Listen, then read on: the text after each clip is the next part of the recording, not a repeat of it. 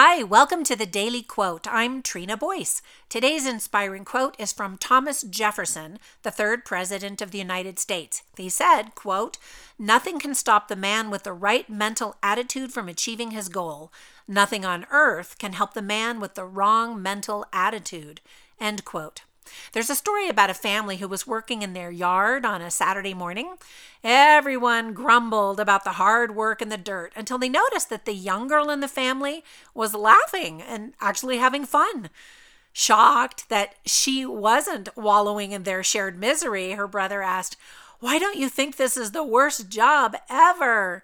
She simply explained, "I just imagine that the weeds are flowers, and then it's fun." Her enthusiasm eventually rubbed off on the family, and they were able to appreciate just being together. So today, find a task that you think is menial or unpleasant and see if you can turn it into a more enjoyable game. I mean, you have to do it anyway, so you might as well enjoy yourself, right?